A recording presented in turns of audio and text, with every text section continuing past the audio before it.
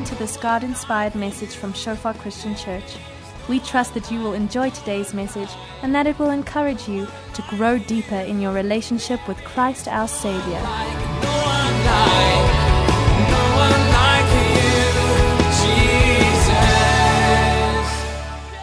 It really is great having you all here this evening. And we had a fantastic morning in Standerton. A couple of the people sitting in front were there with us. They're the people whose eyes are drooping like this. So Tian, nudge net so elke nou en dan and make sure the person sitting next to you is awake. It's a early morning get up for their morning service. But it was really just a fantastic time and just a time of saying thank you to everything that Anton and Christelle have sown into the church and the way they've established really a healthy congregation there, and they're moving on to just a different area of ministry that God's called them to, which we're very excited with, together with them, still with Shofar, just in a different focus. And Dani and Yakumin, just celebrating with them everything God's done. And just a new season in their life, just praying with them. And a whole bunch of our band members were there. And between Standerton this morning and exams, so we've got a bit of a smaller band. But I love these times when you've got a smaller band where it's not about the band that's worshiping. It's really just someone just leading us into God's presence. So thanks for that, and Tian and Martin and Vanya. But it's just so great to be able to have joined with the Standerton group this morning and just come together to proclaim God's praises over that city and to pray with them. And we had a special time there. And before I forget, Meryl led worship there this morning, so she's not here now, I don't think. Probably still on the way back. But it's her birthday today. So if you've got a number, spam her, email her, SMS her, Facebook her, tweet her, whatever. Really just thank her for the incredible blessing that she is to us as a family. And just pray for her as well. And let her know how much we love and appreciate all that she does for us and the way she leads us so faithfully into God's presence week after week. So please do make a point of telling her happy birthday. She'll love it. You know, arty people, they love it. If she was here now, we'd sing for her. Before we get to Know You Can't, we learned some Know You Can't today in Standerton.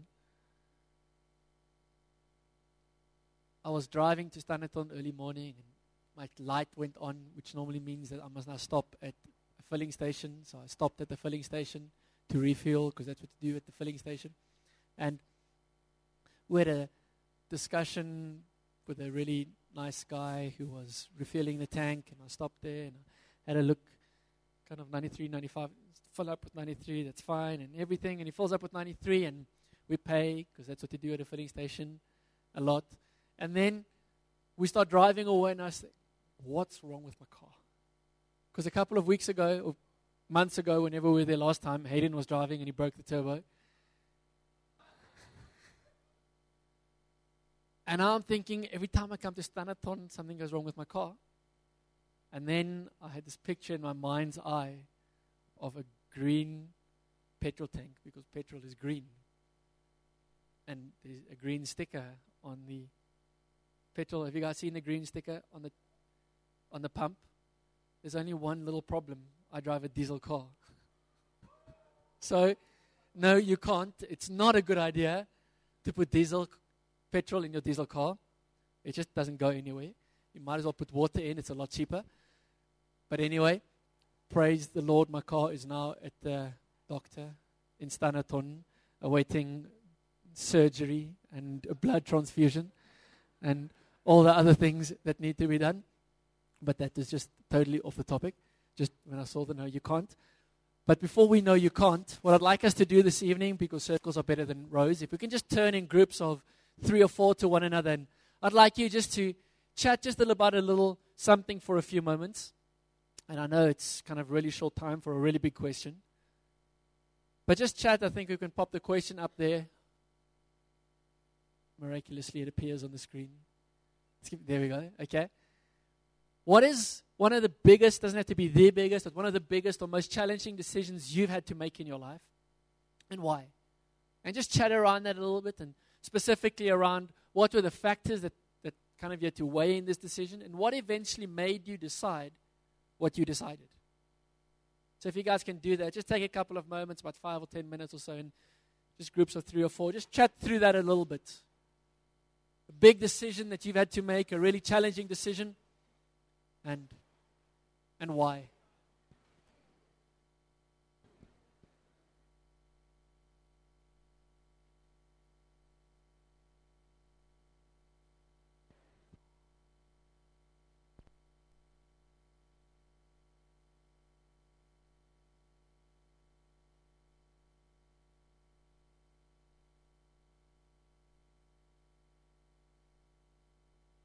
For the last while, we've been speaking about maturity in a whole bunch of different ways and at various levels.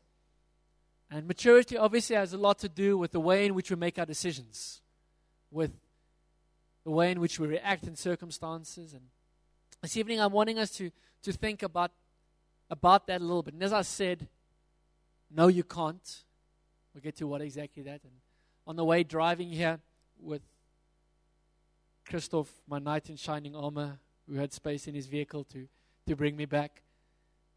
Driving on the way back and just sort of chatting to them through the message with him, just bouncing some ideas of him. I said, maybe rather than calling it no, you can't, we should call it, with God, it is impossible.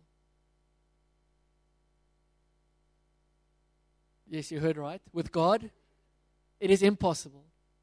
Because we live in a culture that's all about yes, you can. Thanks, Mr. Obama. You know. And church is all about yes, we can, yes, we can. With God, nothing is impossible, etc., etc. But there are some things in Scripture that Jesus is pretty clear about. No, you can't. There are some things that with God, those things are impossible. I'm wanting us to talk about one or two of those things this evening. But before we do that, quickly by show of hands, how many of you in your discussions now that when you were talking about one of the main factors that you had to consider in this big decision that you had to make, or whatever decision it was, one of the main factors was money. Whether you said it or not, and realizing now, oops, there was actually that too. In your big decisions, how many of you money was a factor?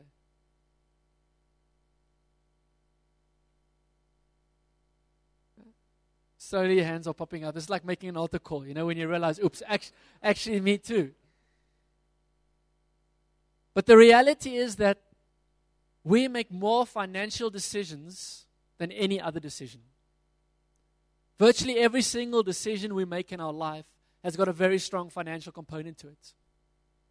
The really important decisions like, what am I going to have for lunch? That's an important decision.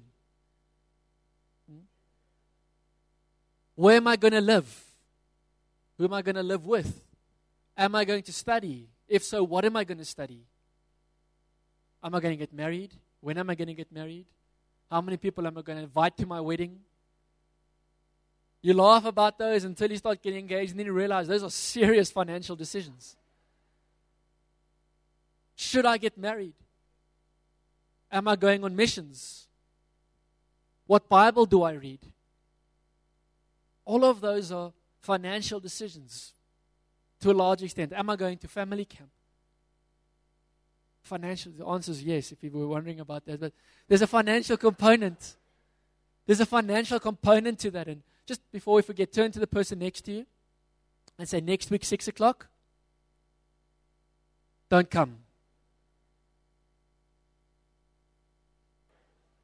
Next week, 6 o'clock, and for the next while after that, during the holiday, we only got one service. The 20-something of July, we'll start with the 6 o'clock service again, but next week, just remember, 4 o'clock service only. And the truth is that we make a heck of a lot of financial decisions every single day. Scripture speaks about our finance way more than most of us would care to admit. And with us in church here, those of you who have been around, you'll agree, we really don't talk about money a lot, if ever. But Scripture does. Jesus talks about it a lot. He talks about it all the time. I encourage you, go Luke. I'm trying to say read, okay? Go read Luke chapter 16, 17, and 18. Take a bit of time in the week and just go meditate through those passages and allow the Holy Spirit to reveal to you something about His heart when it comes to finances. And we'll read those passages just now. But go read Luke 16 and 17, 18. Because I believe God's wanting to establish in us an understanding of finance the way He sees it. I believe God speaks about it a lot because the world speaks about it a lot. But the way the world speaks about it is totally different to the way God speaks about it. So He speaks about it a lot to help us just to counter everything we hear from the world. The world has so much to say about our finances and the way we should and must be spending our money. I said yesterday, I like tech stuff a little bit. So, every Thursday or whatever, I get this post. Spam is not an email thing. Sometimes you actually get spam in your post box as well. And I get spam from Game, Macro, Dion Wired, and Builders Warehouse every Thursday. And it's quite fun. It's actually decent spam. You don't ask for it, but you can page through it, especially the Dion Wired stuff, because they've got like nice TVs in there. The only problem is they cost 375,000 Rand. And I'm not exaggerating either. But you know what I realize? My need for a newer, bigger, fancier television set is directly proportional to the number of times I page to that Dion Wired. If I don't pick it up, I don't have a sudden. If I pick it up suddenly, I need that TV. Or ladies, when you pick up the Pep Stores thing and you need those shoes.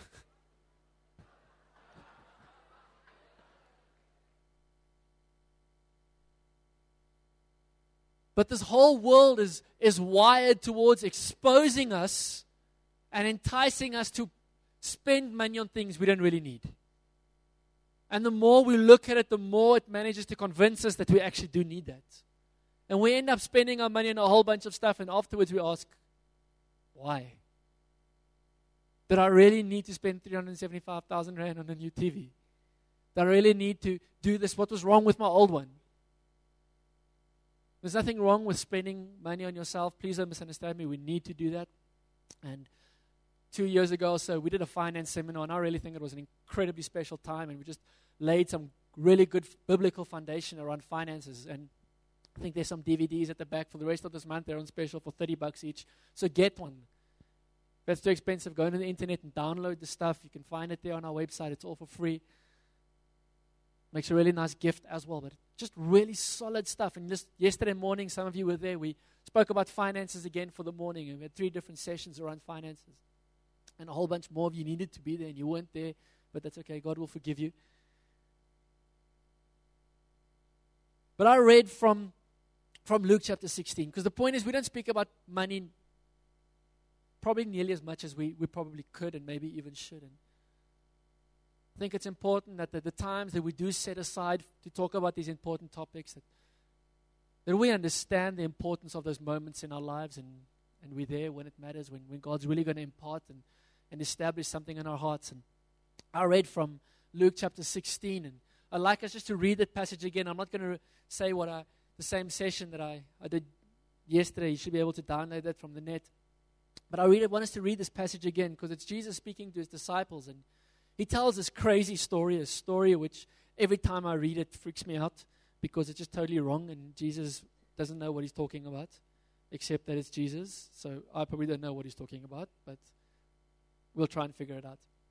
So He said to His disciples, there was a certain rich man who had a steward, and an accusation was brought to him that this man was wasting his goods. So he called him and said to him, "What is this I hear about you? Give an account of your stewardship, for you can no longer be steward." Let's just pause there quickly. When we talk about finances and church life and Christianity, we often talk about this word stewardship. Stewardship just basically means to manage that, to look after that which belongs to somebody else. It's not mine, it's somebody else's. I'm just looking after it on their behalf. And that's what this guy was doing. He was a steward, and the truth is you and I are just stewards. God gives us a whole bunch of things, whether they be time, whether they be physical possessions, whether they be cars, whether it be money in our bank account, whether it be relationships. God entrusts us with a bunch of things that are actually His, and He allows us to look after it for Him and to manage it on His behalf. It's important that we understand that, and the quicker we make peace with the fact that nothing I have is mine, it's all His, and I just manage it on His behalf, the quicker we can get onto God's page around this. Because then the question isn't, what do I want to do with this? The question is, God, what do you want me to do with your stuff? How do you want me to spend your stuff, God? How do you want me to look after your stuff? Far healthier question than what do I want to do with this? Sometimes God's going to say, well, that little bit I'm leaving to your discretion to do as you please for your pleasure. And God will do that. God's got no problem with us. He says that we must enjoy the fruit of our labor. And we spoke about that at length in one of the sessions in the previous year's seminars. I'd encourage you to get that. But just the principle of stewardship is important that we get. So the steward, I love the story, says within himself, maybe let's just pray before we carry on. Father, we thank you this evening that it's your word that changes lives, no man's opinion, God, and no fancy idea. And we pray right now, God, that you would remove every opinion from man, from our hearts and from our mouths, Lord God. Holy Spirit, you would come and breathe the living word of God over us. We know we shall not live by bread alone, but by every word that proceeds from your mouth. And we pray, Lord, that as we sit under your word, as we read your word, Lord, that you would cause your word to be sustenance to our souls, Lord, in Jesus' name. And Lord, I just declare my dependence upon you, that, Lord, it's only you that can transform.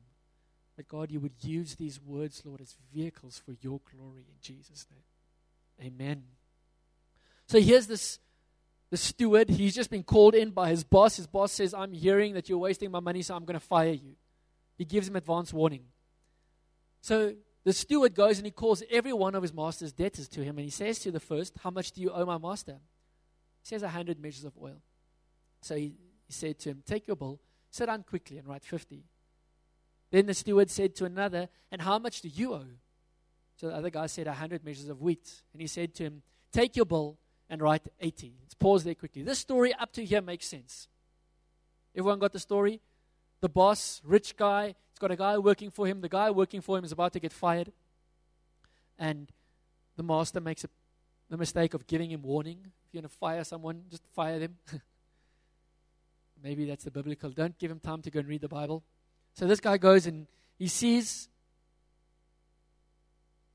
I'm about to get fired. I've got a problem. Because I get fired, I can't stay where I'm staying.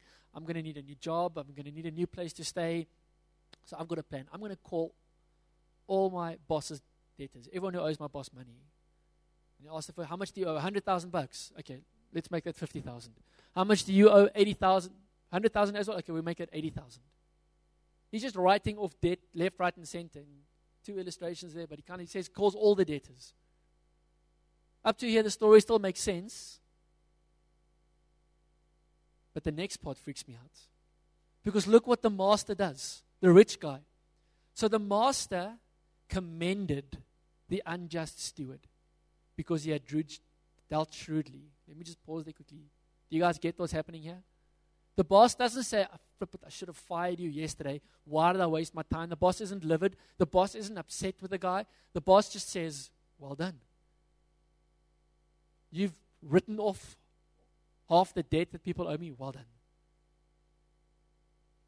That's a crazy parable, isn't it? And it never made sense to me.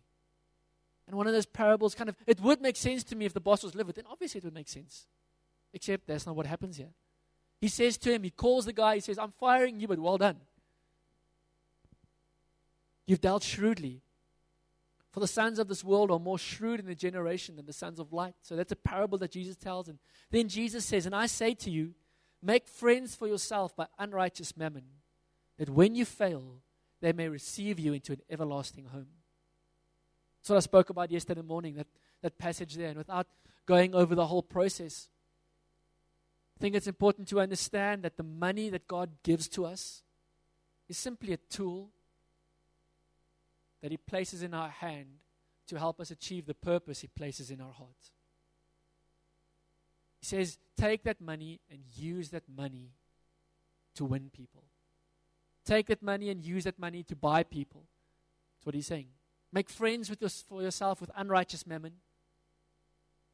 Just use it as a tool.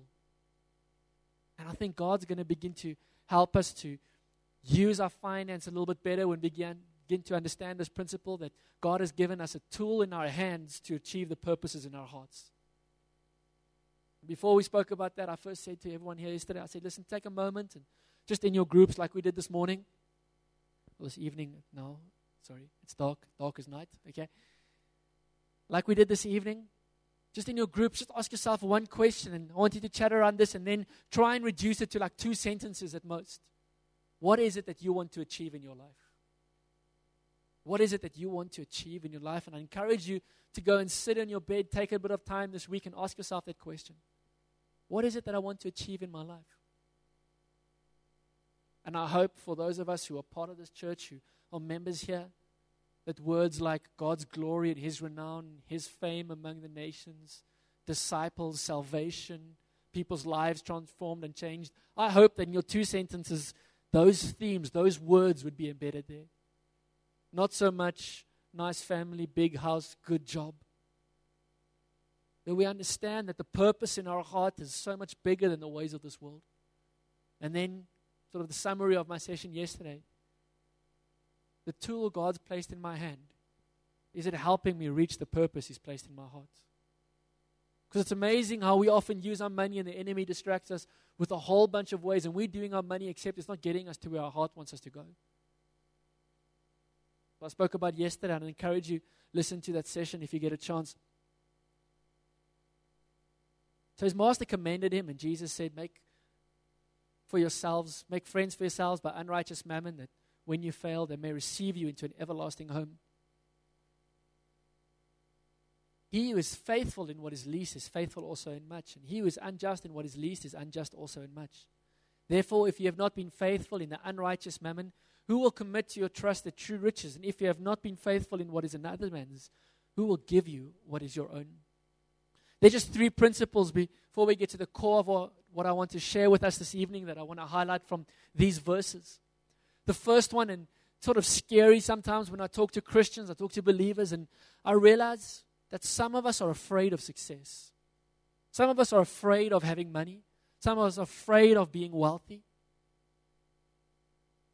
Because there's this thing in the back of my head that if I get rich, then I won't be able to serve God. That money will corrupt me. That money will steal and turn my heart away from God. And I want to encourage you to trust God to come and break that lie, because Scripture says exactly the opposite.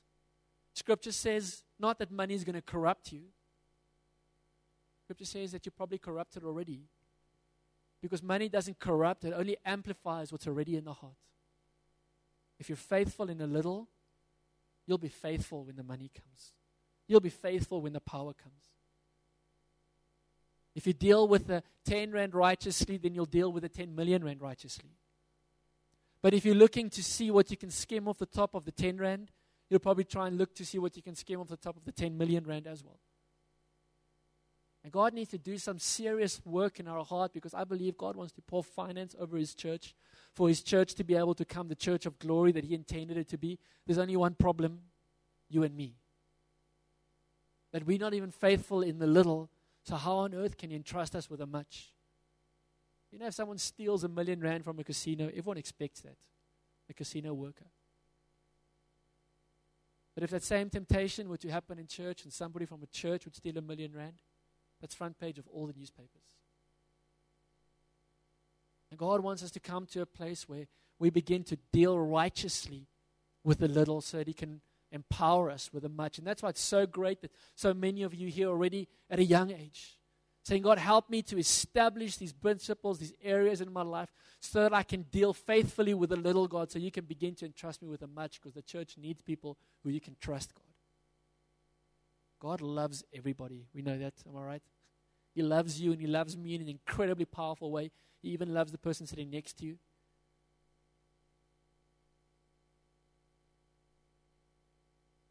But you know what? He doesn't necessarily trust them. Because trust has to be earned. Love isn't earned. Not from God. He gives it to us unconditionally. While we were still sinners, Christ loved us. But He says, I'll trust you when you show yourself trustworthy. When you show yourself faithful, then I can begin to trust you. And that's the first thing that I want us to just understand is, don't be afraid of money, because money can't corrupt you. But it can amplify what's on the inside. Trust God to hide righteousness and integrity on the inside. And then watch as the money amplifies that righteousness and that integrity. As the power amplifies that godliness that God's placed within your inside. Then the second part there from the second verse, verse 11. If you have not been faithful in the unrighteous mammon, who will commit to your trust the true riches? It's a rhetorical question. The obvious answer is not God, not me. 2 years ago when we did this first finance seminar, this was sort of the one thing that struck me the most. Praying, preparing beforehand, and just a little bit of background. At that stage, 2 years ago, Heinrich had just moved to Johannesburg, and I just sort of taken over the leading of this church. And before that, I'd been mostly working with students, like some of you are. And students don't have a lot of money, so you don't have money issues with students. You do have money issues, they don't have money. And that's the issue with money, is they don't have it. You know? Like some of you have marriage issues, you don't have one. Some of you have car issues, you don't have a car.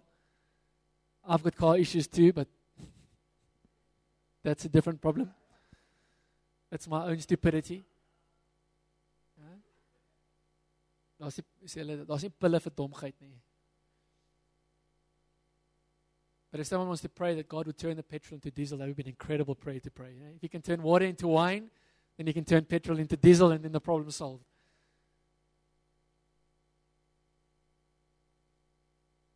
But I started working with some of the older people in church, some of the people who were income earners, and I was shocked.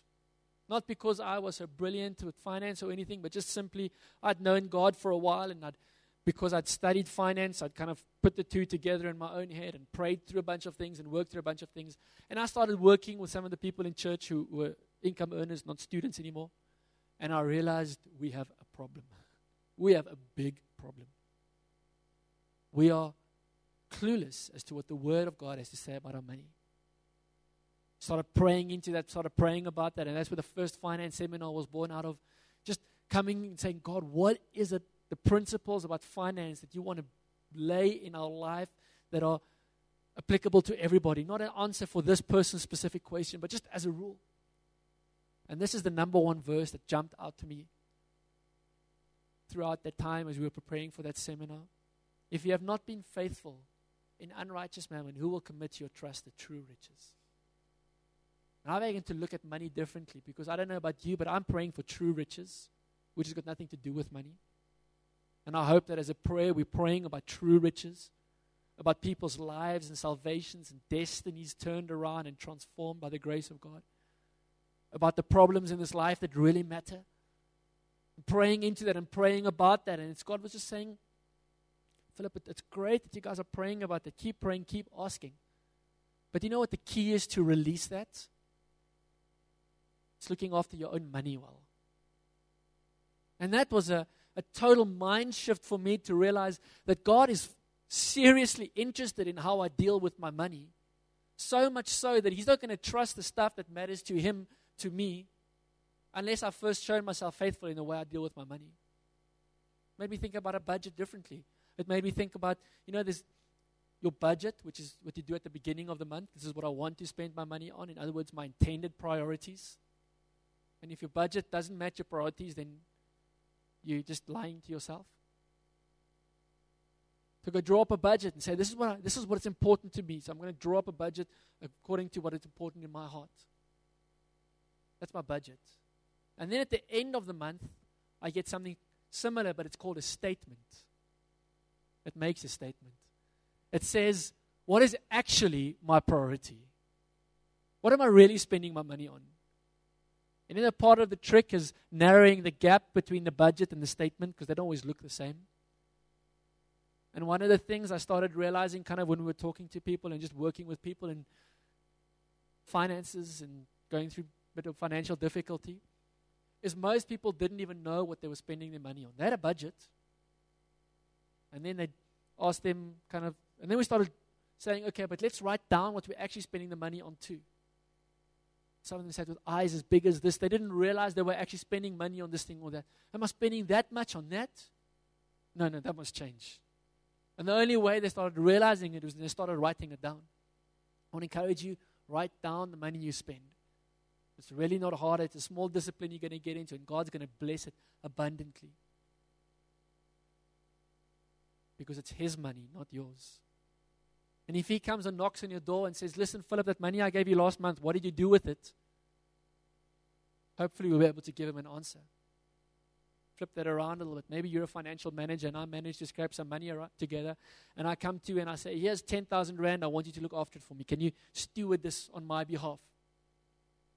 Then after 6 months, I come back and we sit around the same table again. I say, listen, that money I gave you, what's happened to it? He said, oh, I spent it. On what? I don't know. What do you mean? No, I can't remember. I think I spent it on something, but don't ask me what. You think you're going to get any more money from me? Exactly the same. When God entrusts stuff to us, He's looking for us to be faithful in that. But it's so important that we get that it's not about us being faithful about the money for the money's sake. The money is just an indication of faithfulness in our heart. God drew it up that way. I didn't decide it that way. Someone didn't come up with a nice opinion. God said, if you have not been faithful in unrighteous mammon, you can forget about the stuff that really matters. When I clicked that, it changed the way I thought about my money. It changed the way I spent it. It changed the way I looked at it. It changed the way I kept record about it. I want to encourage some of you need to go and start up a Google document or a spreadsheet or whatever you want to do. Take out a pen and paper and just write down, God, what am I spending my money on, Lord? It's not so much that I'm interested in the money, but you're interested in the money. I'm interested in the true riches, but we've got to disconnect, God. You're not going to give me the true riches until I get the money thing right. It's a second point from that passage that I wanted us to highlight. The third one, it says, if you have not been faithful in what is another man's, who will give you what is your own? One of the keys to promotion, one of the keys to receiving from God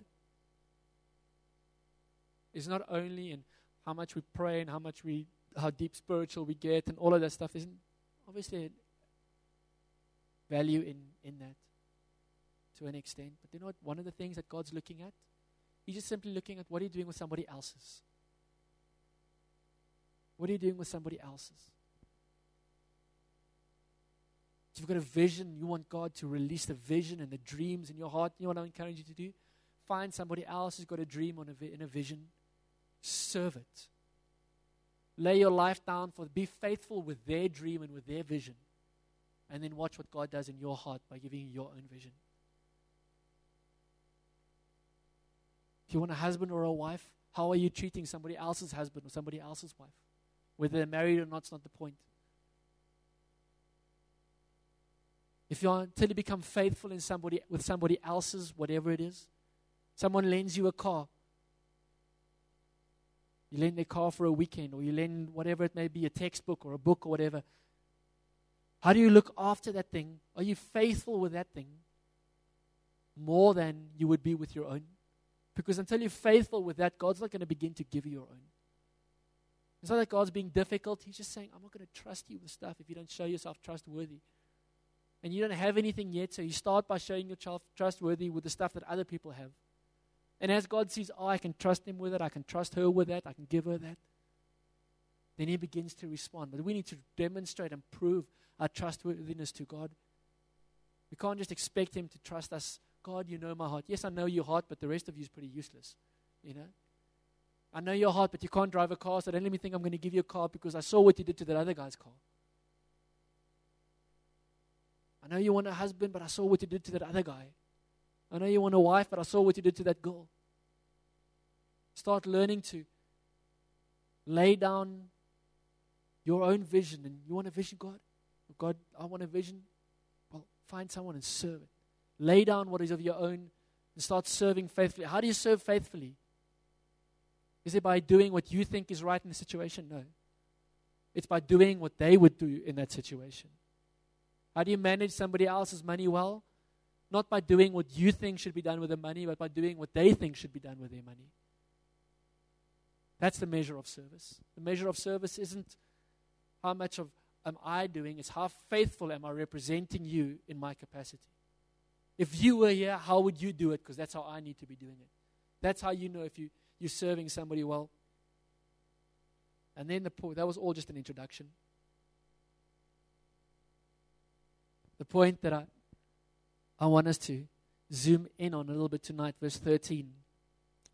No servant can serve two masters.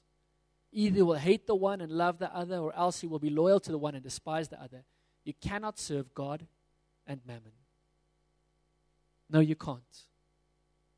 With God, it's impossible. It's either God or it's money. And I'm not talking about kind of my whole entire life. I'm serving God, I'm serving heaven. I trust most of us in this room, we've got that one settled out. I'm talking about the day-to-day, everyday decisions we make. The seemingly little things as well as the significant decisions. We can't serve God and mammon. And how do I know which one I'm serving? It's pretty easy. What is the basis upon which I'm making the decision? Who's got the final say? If I'm caught between this thing that just doesn't make sense at all, but I know God's saying that, and this one that makes financial sense, and I can figure this one out, which one am I going to choose? When it comes to choosing my job, how do you pick the job that you're going to take next year? Those of you that are finished studying or moving to a new job. Well, it's easy. Who's going to pay me the most? It's amazing how quickly we become fleshly and carnal in our decision making. It's amazing how quickly kind of the ways of the world just permeate right in there where it matters. And Jesus says, you can't serve me and money. In other words, money can't be the decision. Yes, there's a money factor. Yes, we must pray about it. Yes, we must count the cost. Yes, we must know what the implications are. But you know what serving God is about? And not money? It's about choosing to follow Him despite the potential financial implications. God, you're crazy, and this is just ludicrous. It's going to ruin me financially. But I know you're saying this, so here I go. That's how we know if we're serving God. How do I make every decision? You know, we have some people and don't even know who they were. Just someone spoke to me about them. A couple in church here with us. Unmarried couple and moved in together. And someone spoke to them and said, listen, you know, it's probably not the best idea. And they say, no, it's probably not the best idea, but financially it makes sense. Because we're saving, because we don't have to pay for 2 places to stay. My response is simple. They were saying, no, they can't afford to move out. My response is really simple. You can't afford not to move out. Some people would say, I can't afford to do Bible school. You can't afford not to do Bible school. I can't afford to go on the family camp. You can't afford not to go on the family camp. There are certain things that are just so crucially important to what God is wanting and what God is doing in our lives that we can't afford not to. We can't afford not to serve Him, irrespective of the financial cost. I'm trusting God that, you know, especially with a bunch of students, we're going to continue to grow as a church, and it's already happening in some people's lives, that when it comes to our final year, to the end of our final year, okay, God, now I need to start looking for a job. It's not, okay, where am I going to get the biggest salary? And we start going to our pastors and we say, listen, where are we looking to plant a church? Where can I go and serve? Where's a church that I can go and serve at? Even more important, going to God and saying, God, where do you want me to be next year? God, that company doesn't pay well. I don't care if they pay well or not. That's why I want you. Just changing our hearts a little bit, changing the prayer life a little bit towards, are we serving God or are we serving money? And I know for some people tonight, I'm touching a little bit of a raw wound, but it's so important that we just address this. That we understand that there's only one place where Jesus, in a sense, humors us and compares Him to any other God. He says to us, no, you can't.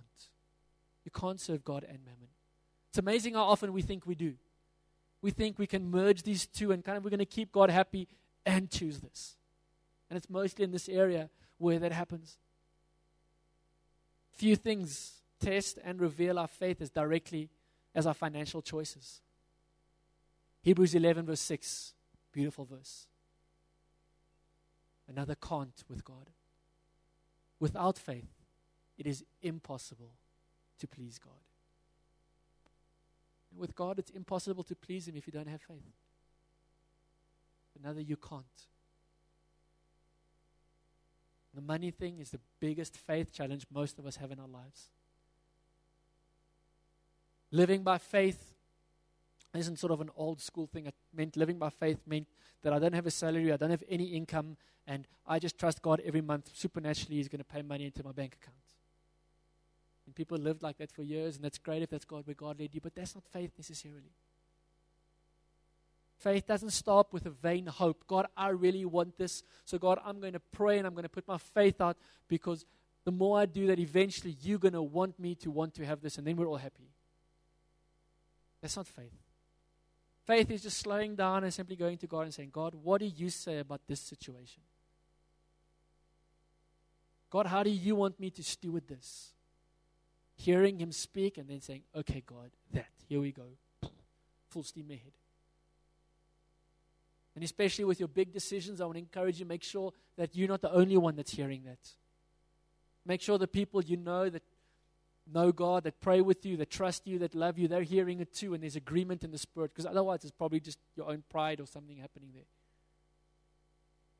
God, I know God spoke to me. He wants me to have the new Porsche Carrera.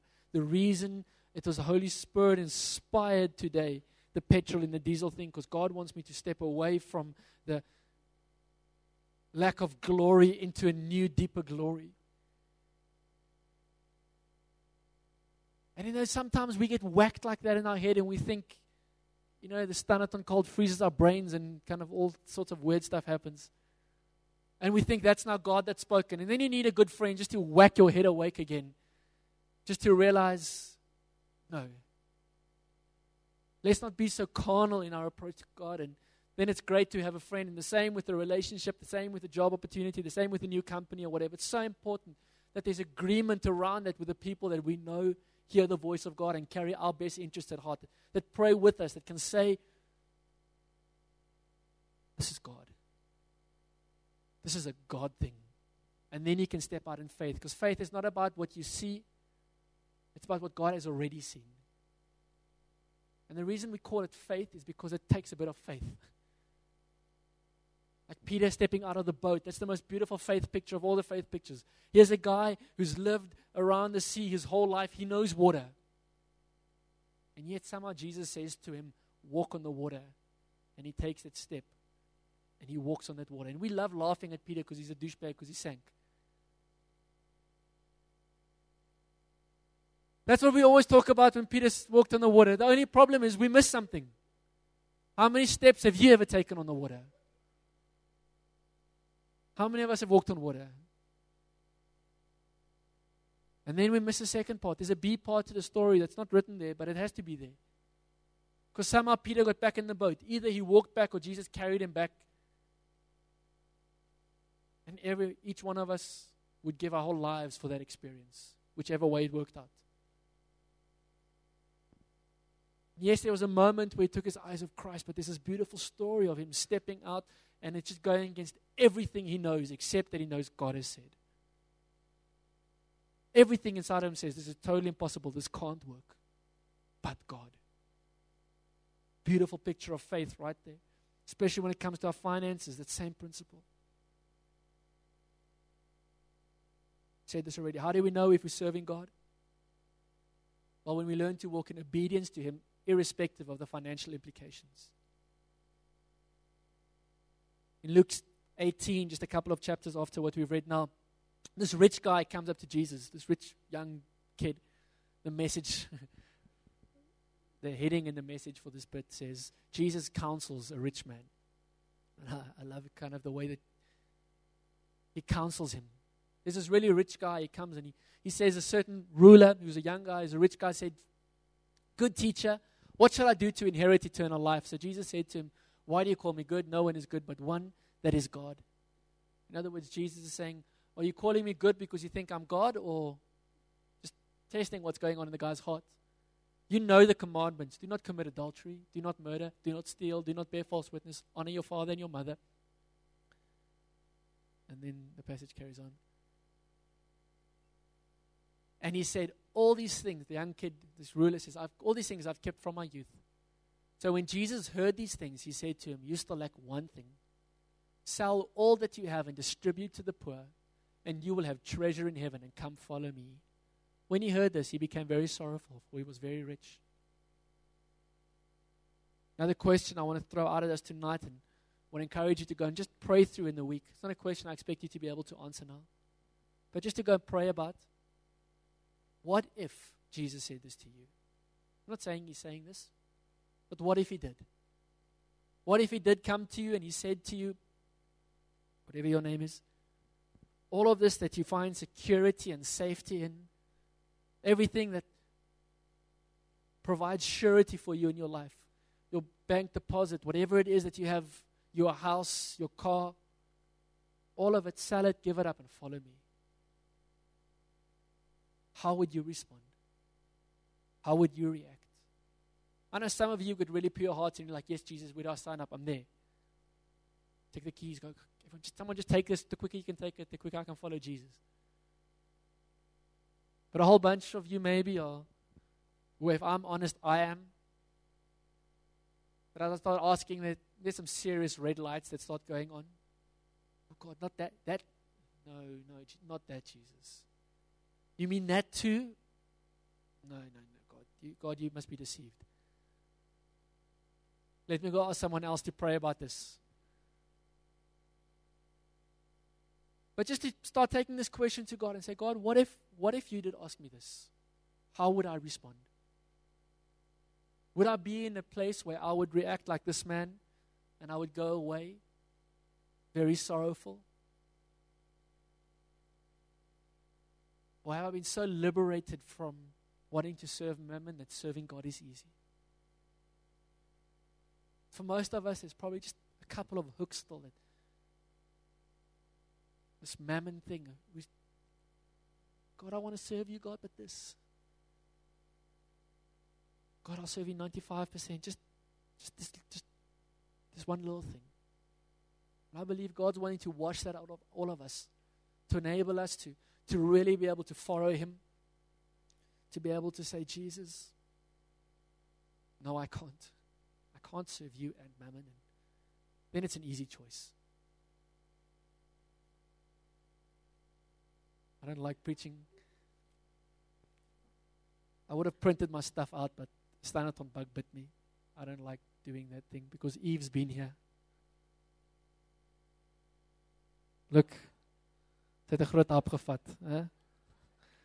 It's a fallen computer.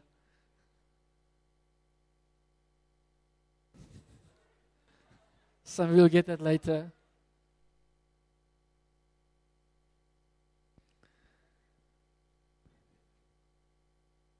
Sinful all over it. That's why I prefer a piece of paper. It's just so much easier. Just didn't have time today. Christoph dropped me off here straight from Standerton. So I haven't even looked, but I'm guessing my pants are filled with gunk from under the car.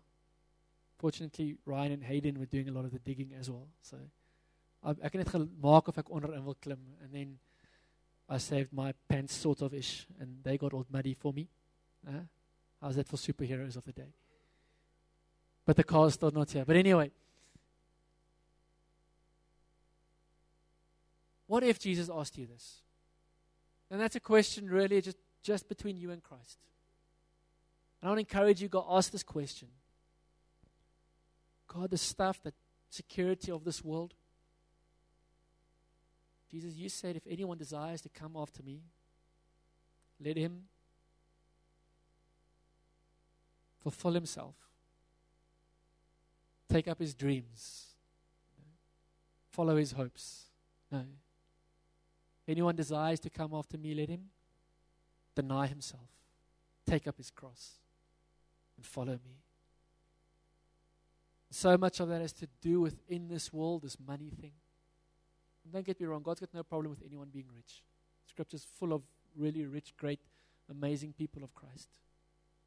But God is concerned about a heart that's not fully devoted to Him. We can either serve God or we can serve mammon. And I want to encourage us, and I want to pray with us to come to a place where every decision we make, yes, there's a financial implication. Yes, we're aware of that.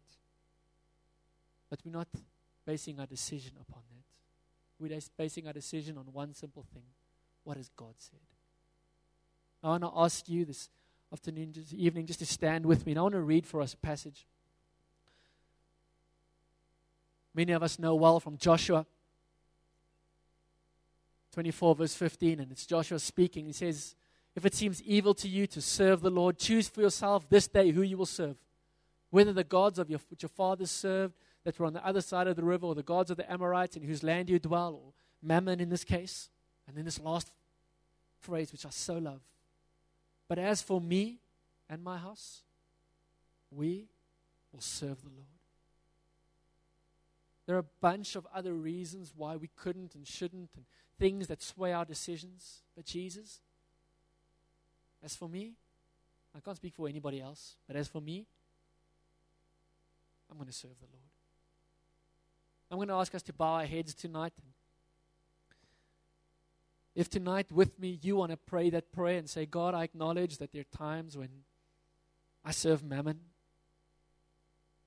And I want to repent of that and turn away from that, Lord. I want every decision in my heart, in my life, to be one where I serve you. Like Joshua, I want to make the statement of intent that I will serve the Lord. And then that the same way, ask that Holy Spirit, you will empower me to serve you and to make those decisions following you. If you want to pray that prayer with me, I want to ask you, just wherever you're standing, just to raise your hand. I'm going to pray for us and pray for me and pray for those of you who are raising your hands. And Father, I want to thank you for every one of these raised hands and for what they represent, Lord. A heart and a life, Lord, that acknowledges, Lord, that we can't. Lord, we can't want to serve you and mammon. And we pray that, Holy Spirit, you would come right now in the name of Jesus and just deliver us from every hold that mammon has on our lives, Lord. Lord, we repent for every decision, money-based decision we've made, Lord God.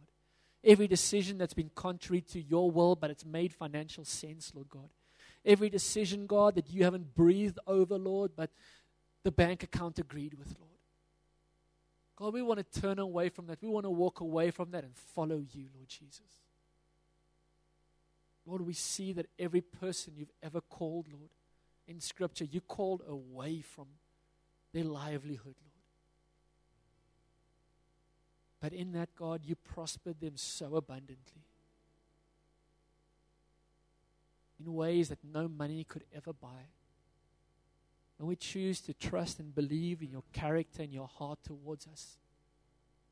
Jesus, we say we want to serve you, Lord. We want to serve you and no one else. And like Joshua, we just make this declaration of intent this afternoon, Lord. It's for me and my house, we will serve the Lord. Just in your own words, if you have your hands raised, just make that commitment between you and God. You know what He's speaking to you about. You know which areas that need attention. Just bring them before Christ.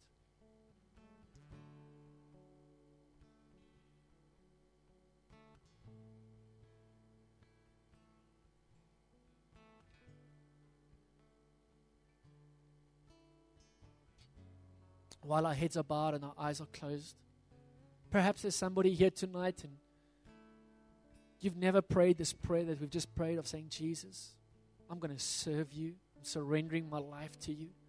Not only your finances, but just in your whole life tonight. Maybe you've been to church a lot. Maybe you haven't. But tonight you want to say, Jesus, I want to know you and I want to follow you. Jesus, I want to surrender my life to you. And I want to ask that you come and breathe new life over my earthly body. I'm going to ask if that's you, while every head's bowed and every eye's closed. We would so love to pray with you. If that's you, if you could just quickly slip up your hand and say, that's me, Philip. Please pray with me. I want to meet this Jesus. Thank you for your boldness. Thank you for those hands that are going up.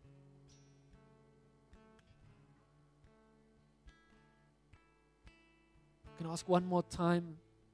Maybe you've raised your hand already. You can do it again.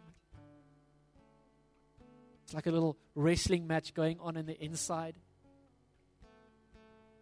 Part of you that says, no, it's going to cost you so much. You're going to lose. What about this and what about that? And there's something else in you that's saying, man, I need to know Jesus. And right now that decision is in your hands and you get the power to make that decision. So I'm going to ask one more time if that's you. I'm going to count to 3, and as I get to 3, just raise your hand as high as you can. If tonight you want to say, Jesus, my life is yours. 1, He's got the most incredible plans for you. 2, He's excited about walking a road with you. 3, just raise your hand if that's you. I'm going to ask all of you, if you've raised your hands, don't you want to walk to the front here? I want to pray with you. Just come out right to the front. It's nothing to be embarrassed about. Just say, excuse me, sorry, I need to get past. I'm going to go meet with Jesus.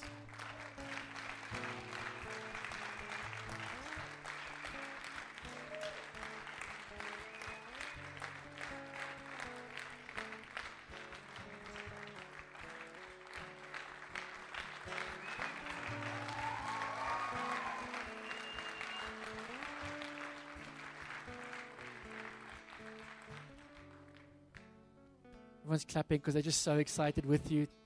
Nothing to be embarrassed. We remember the time we made this decision, and we know how it changed our life so drastically, but so beautifully. So before we pray with these precious people in the front, maybe there's one other person standing at the back still, and you didn't quite have the courage to put your hand up, or you thought, there's no ways I'm going in front by myself. There's some other people here in front. We'll wait for you if there's anybody else. If you still want to be included in this prayer, come forward and we'll wait for you if there's anybody else.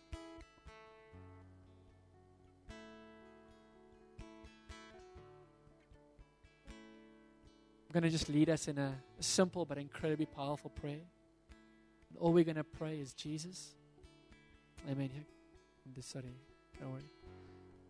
Just, Jesus, come and live in my heart, because I'm a sinner and I need you to come and save me. Can we pray that? So I'm going to ask you just to pray with me. I'm going to pray like one phrase, and you just pray that after me as we just surrender our lives to Christ.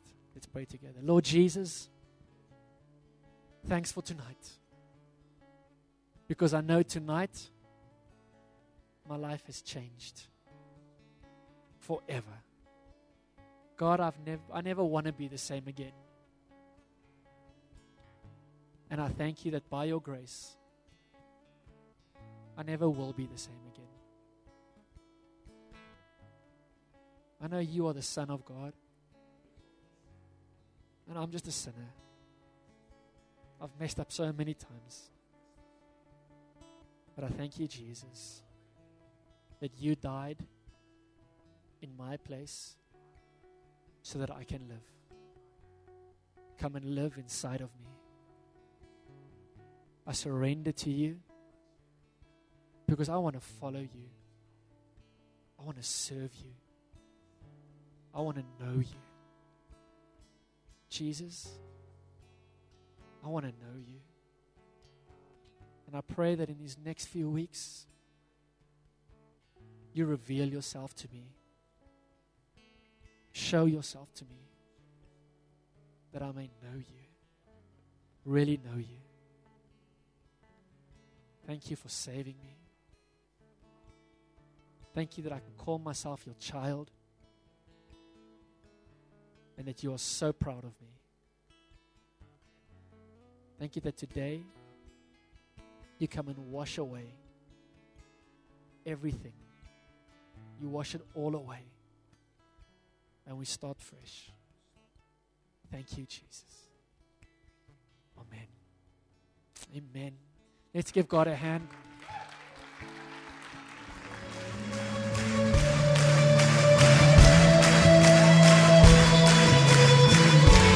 You move mountains when you speak.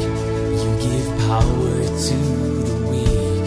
You raise dead men to their feet. You are strong, Lord.